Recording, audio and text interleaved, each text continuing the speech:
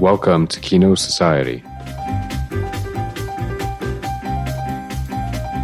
with Owen Shapiro. Welcome to Kino Society. In today's episode, we have Ryan Liebert, a film editor that brings a dynamic and efficient approach to the edit with specific focus on emotion, pacing, and audience engagement. Welcome to Kino Society, Ryan. Hey, Owen. Thanks for having me.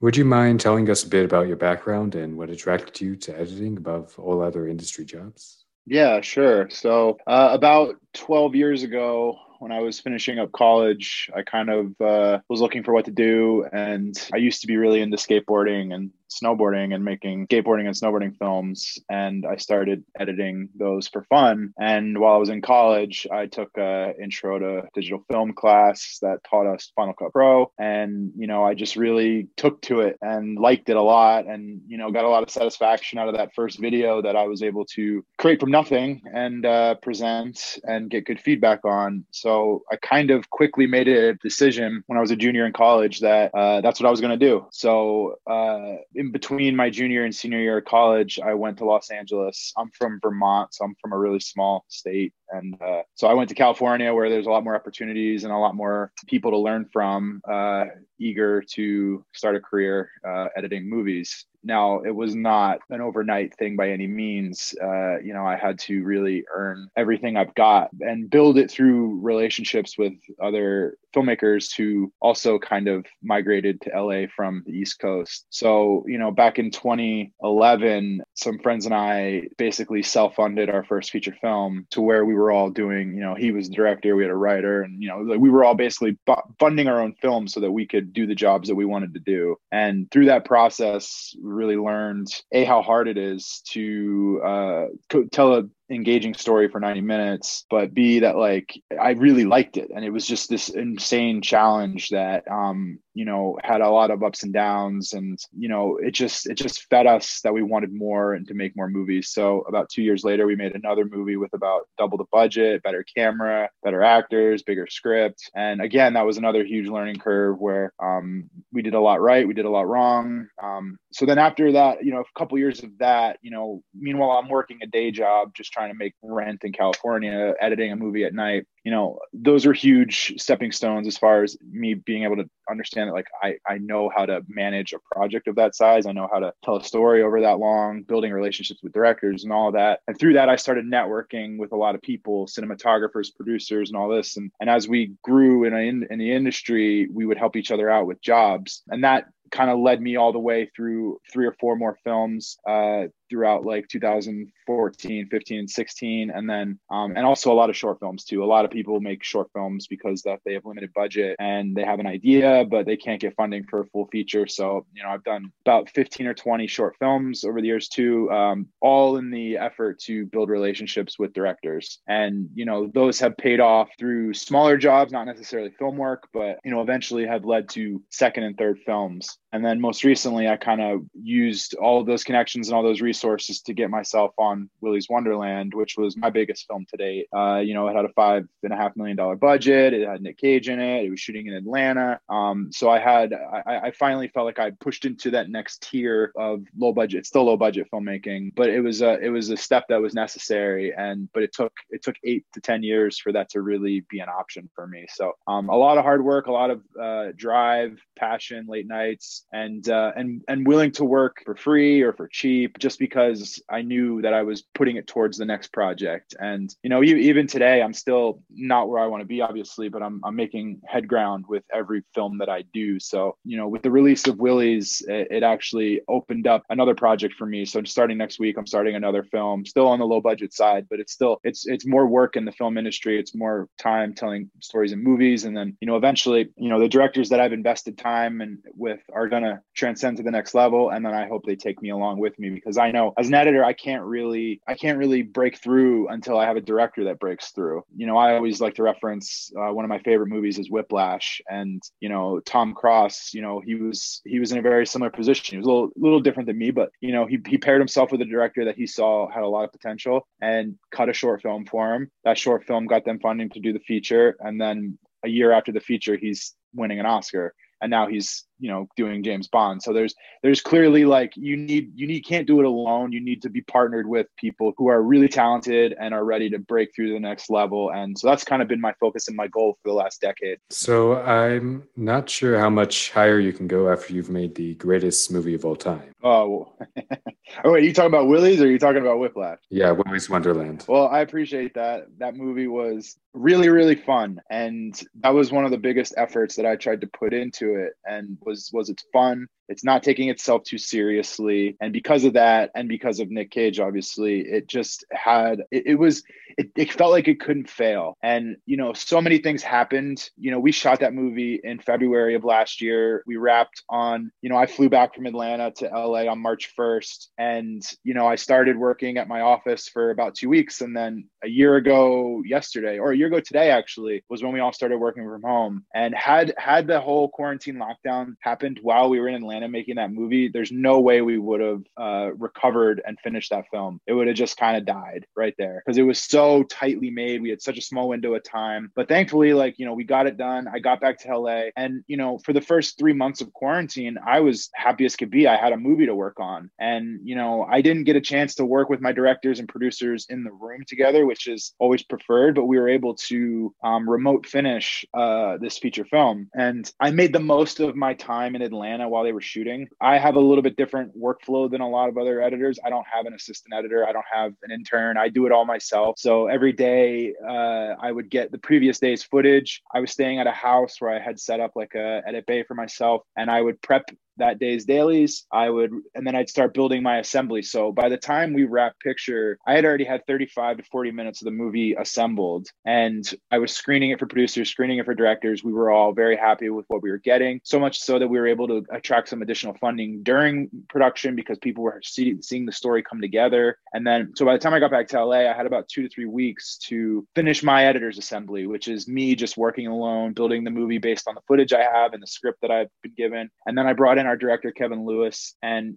I showed him the film. He was really happy with the general tone of it. And he and I worked together for about 3 to 4 weeks to get his cut. And then we spent another 3 to 4 weeks dialing in the producer's cut before we handed it off for effects and sound and music and all that. But the movie really made itself in the way that the premise was so perfect, in a way that you just had to really make the most of the footage that you had. And I really put a lot of effort into pacing and fun. I wanted people dancing along with Nick while he's cleaning. I wanted them, cheering for him when he's stomping, the creatures to death, and feeling like the hero emerged at the end. And so I've been so happy to see that the feedback has been positive, that people kind of get it. It's one of those movies that in quarantine everybody kind of needs right now, just to feel good and laugh and watch something that doesn't require a whole lot of thought, just some fun watching. Yeah, I actually caught it a while back in a Discord stream with a few friends, and all of them loved it. Everyone absolutely loved it. It's one of those movies that if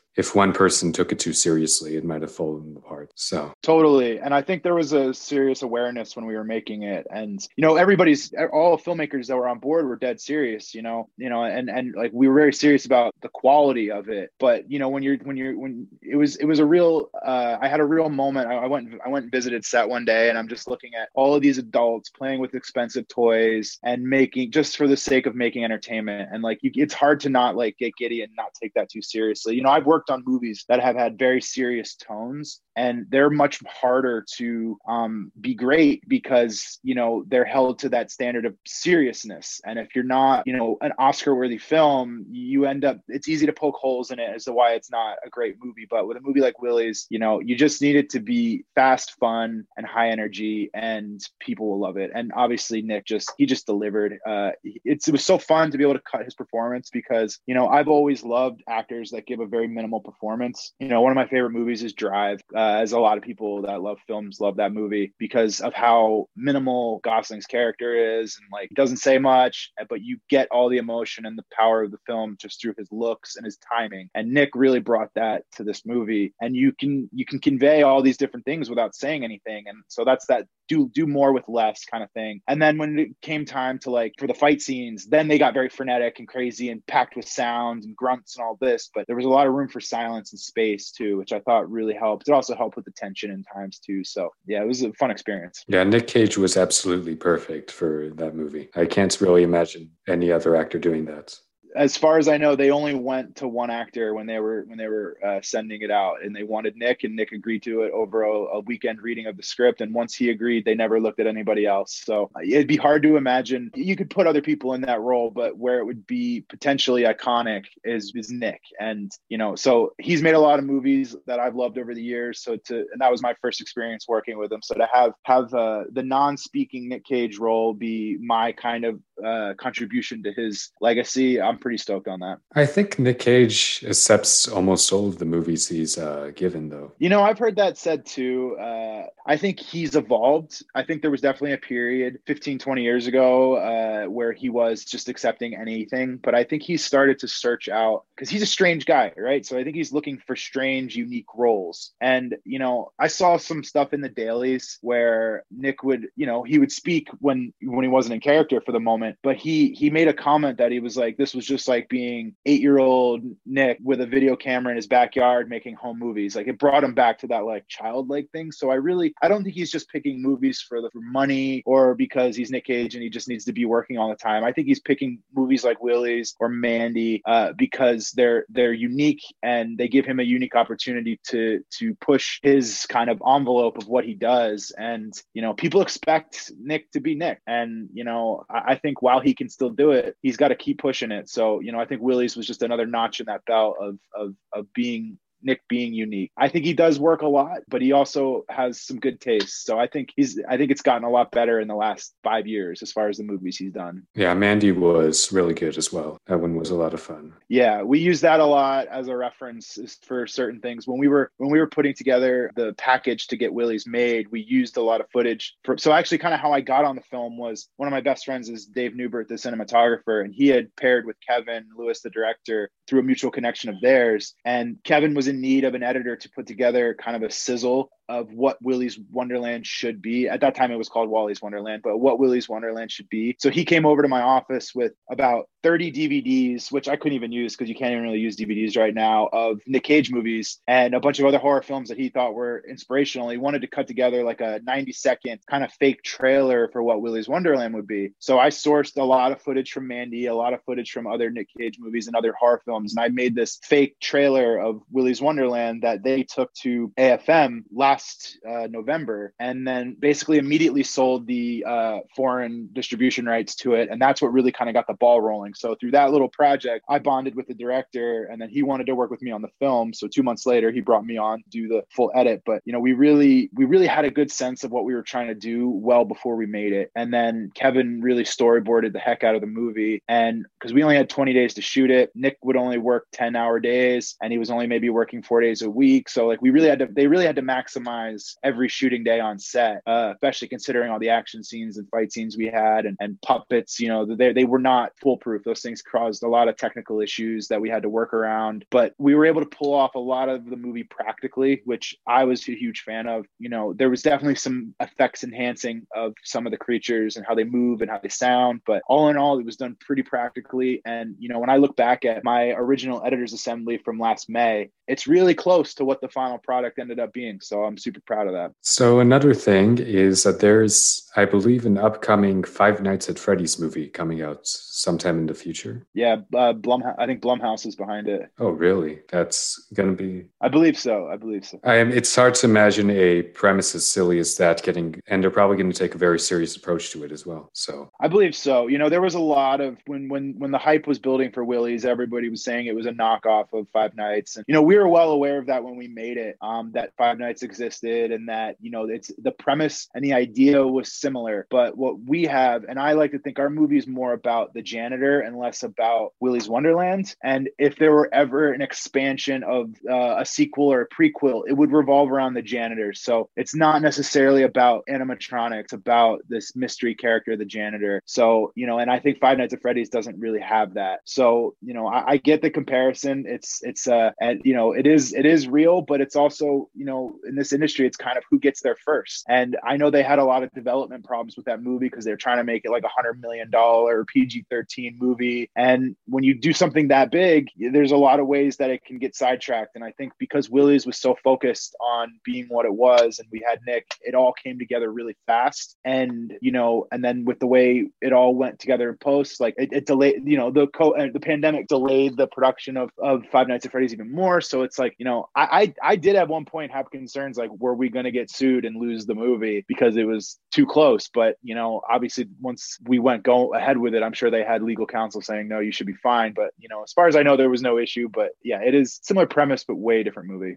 Tried reading a little bit about the games. I haven't played any of them. And supposedly there's some ridiculous lore in them. Like there's this entire universe of things, or it's really, really, really complex and convoluted story. I think one of the weird places where we were a little bit guilty of being too similar was in some of the backstory stuff. But, and I believe, Five Nights at Freddy's is much more of a jump scare, pop out, hide in the dark kind of movie, where this movie, or Willy's, had a real, it had a really different tone to it, in the sense that we were creating these scary moments. But at the moment when the creature is supposed to attack and you're supposed to be most scared is when the janitor was the most calm, and he would just flip the switch and dismantle the situation in a way that was comedic, not scary. So you had this like buildup of tension, then a payoff of like, oh wow, okay, it was a different outcome than, especially in the very first fight when he's fighting Ozzy, because nobody knows. And that was the first fight scene we shot and the first fight scene that I cut. And from the moment he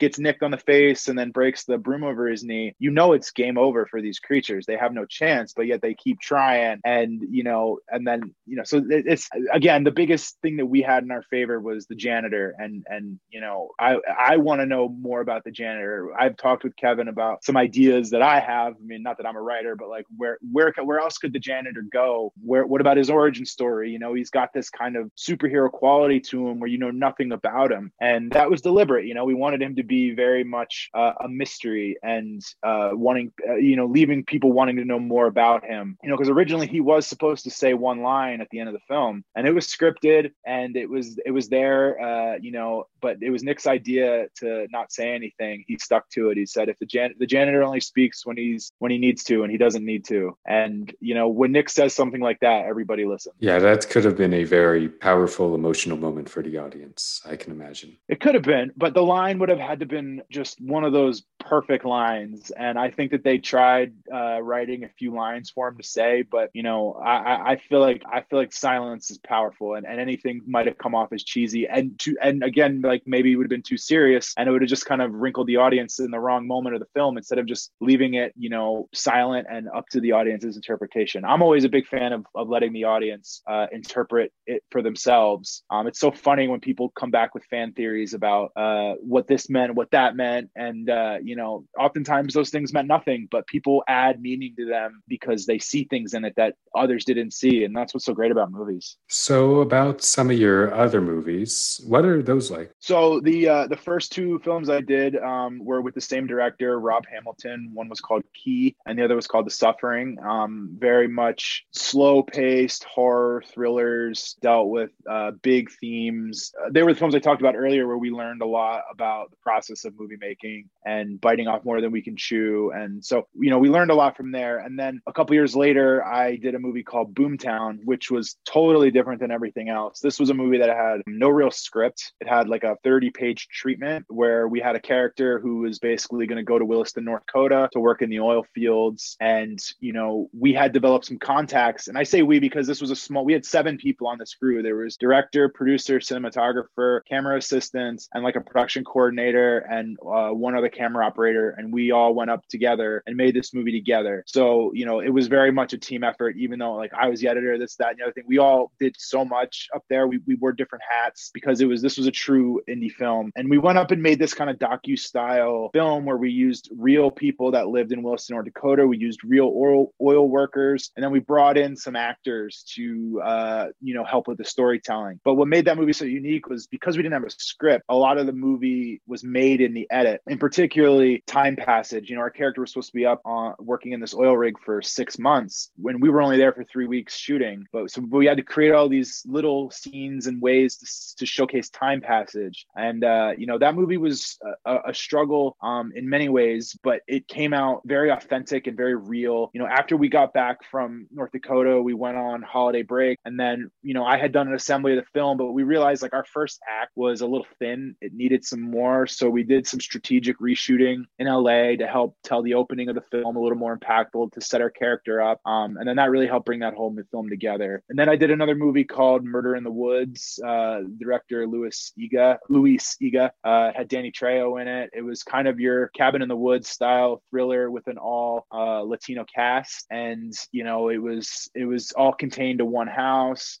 This much more traditional horror film, but to have Danny Trejo be the hero of that was really awesome. And then I did this movie called And Then There Was Eve. Again, very different tonally than anything else I've done. It dealt with a trans character and her wife coming to terms with the transition in a very psychological kind of twisted way. It's a really multi-layered movie that is pretty powerful. And I know it came out at a time when there wasn't really an actual trans actor playing a trans character. And I think that was one of the things that was super unique about it. One of my favorite parts about the movie is it had a lot of music was a huge part of it, a lot of live music. I'm a drummer, I play music, and I just love whenever I can incorporate practical music into a movie. I think it really is really fun and dynamic. And you can really, when the score is also being played on the screen by the actors, you just get this really immersive. That's why Whiplash is so good, because you're seeing the music of the film being made in front of you by the actors. You can't fake that. So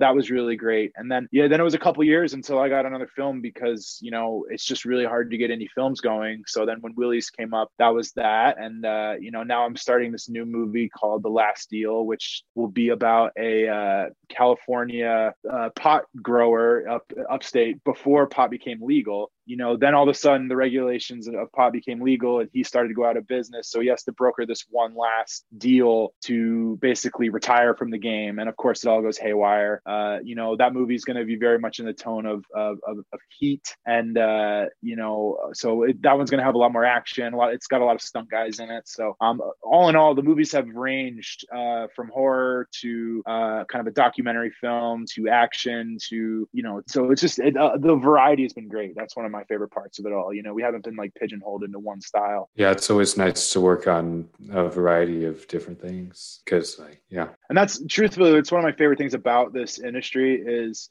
there's this unknown, like it's a tough part of it too, don't get me wrong, but not knowing what the next project is going to be is really exciting because you get surprised all of a sudden. I didn't know Willy's Wonderland was going to come up till a month before it came up, and then it affected my entire year, and now this movie is going to have the same thing. So it's like you just really don't know what you're going to get into. It's not your traditional 9 to 5 where you go to work and repeat the same day. Every day is different. Even when I'm on a project for 3 months, every day is different because the footage is always different, and then the revisions are always different and the problems are different. So that's got to be one of my favorite parts of it, is the fact that it's never the same. So what advice would you give to an aspiring film editor? That's a good question, because I'm still trying to figure it out, to be honest with you. I went a very anti-traditional route in the sense of like I didn't go into the studio system and apprentice. I kind of went the freelance route. I built up my client and my clients and my partners through time and organically. So for me, what really worked is not just being a good editor, it's being someone people want to edit with, being a passionate filmmaker and teaming up with other passionate filmmakers. That to me has been the most successful partnerships, because LA is full of people who are trying to make it, and there's a few people who have made it. And when you're trying to make it into whatever position you want to be, whether it's producer, producer, writer, director, actor, editor. You have to surround yourself with other people who are in the same position because, as I said earlier, you can't do it alone. So, I've tried to maintain myself as an editor exclusively, and it hasn't been easy. I've had to take side jobs, and I'll be honest, I don't just cut film, I cut everything. I do corporate videos, I do stuff for the medical world, I do commercials, I do music videos, I do explainer videos, I do short films for little to no money. I want to just keep editing. And then when the films come along, that's when I will shut down some other work to just do the films. So for me, it was about hustling, doing any project that you can get your hands on, because you never know who that network is going to lead to. And so that's, I guess, the second thing I would say is your network is everything. I can do the family tree of network and trace it back 15, 20 people to like the first person I worked with as to why I got Willy's Wonderland. This DP that got me Willy's Wonderland, I've been working with since 2011. And those years of building and trust are why we are able to get projects like that together. And so I would say your network is everything. The people that you team up with on your first project, you might still be working with. So don't burn bridges, be someone that people want to work with a second time, and really just, put the passion first, because, we're lucky if we're able to get any work in this industry. It's a really special industry to work in. I made a point that in my career to put the love of filmmaking first. And, that has really helped because when you team up with someone else who has the similar ideas, it's obvious and you bond. So that would be one of my biggest things is just maintain and build your network and be someone people want to work with. Finally, where can my listeners find and connect with you? Through my website, ryanliebert.com would be kind of the direct place to contact me through. And then also on IMDb, my contact is there. I'm self-represented, so please feel free to reach out to me directly. I'm super prompt if you're interested in working with me. And I've got plenty of references and whatnot, So yeah, I would say through my website, ryanliebert.com. All right. Thank you very much, Ryan. That's all for today. Don't forget you can subscribe to Kino Society on iTunes and Spotify.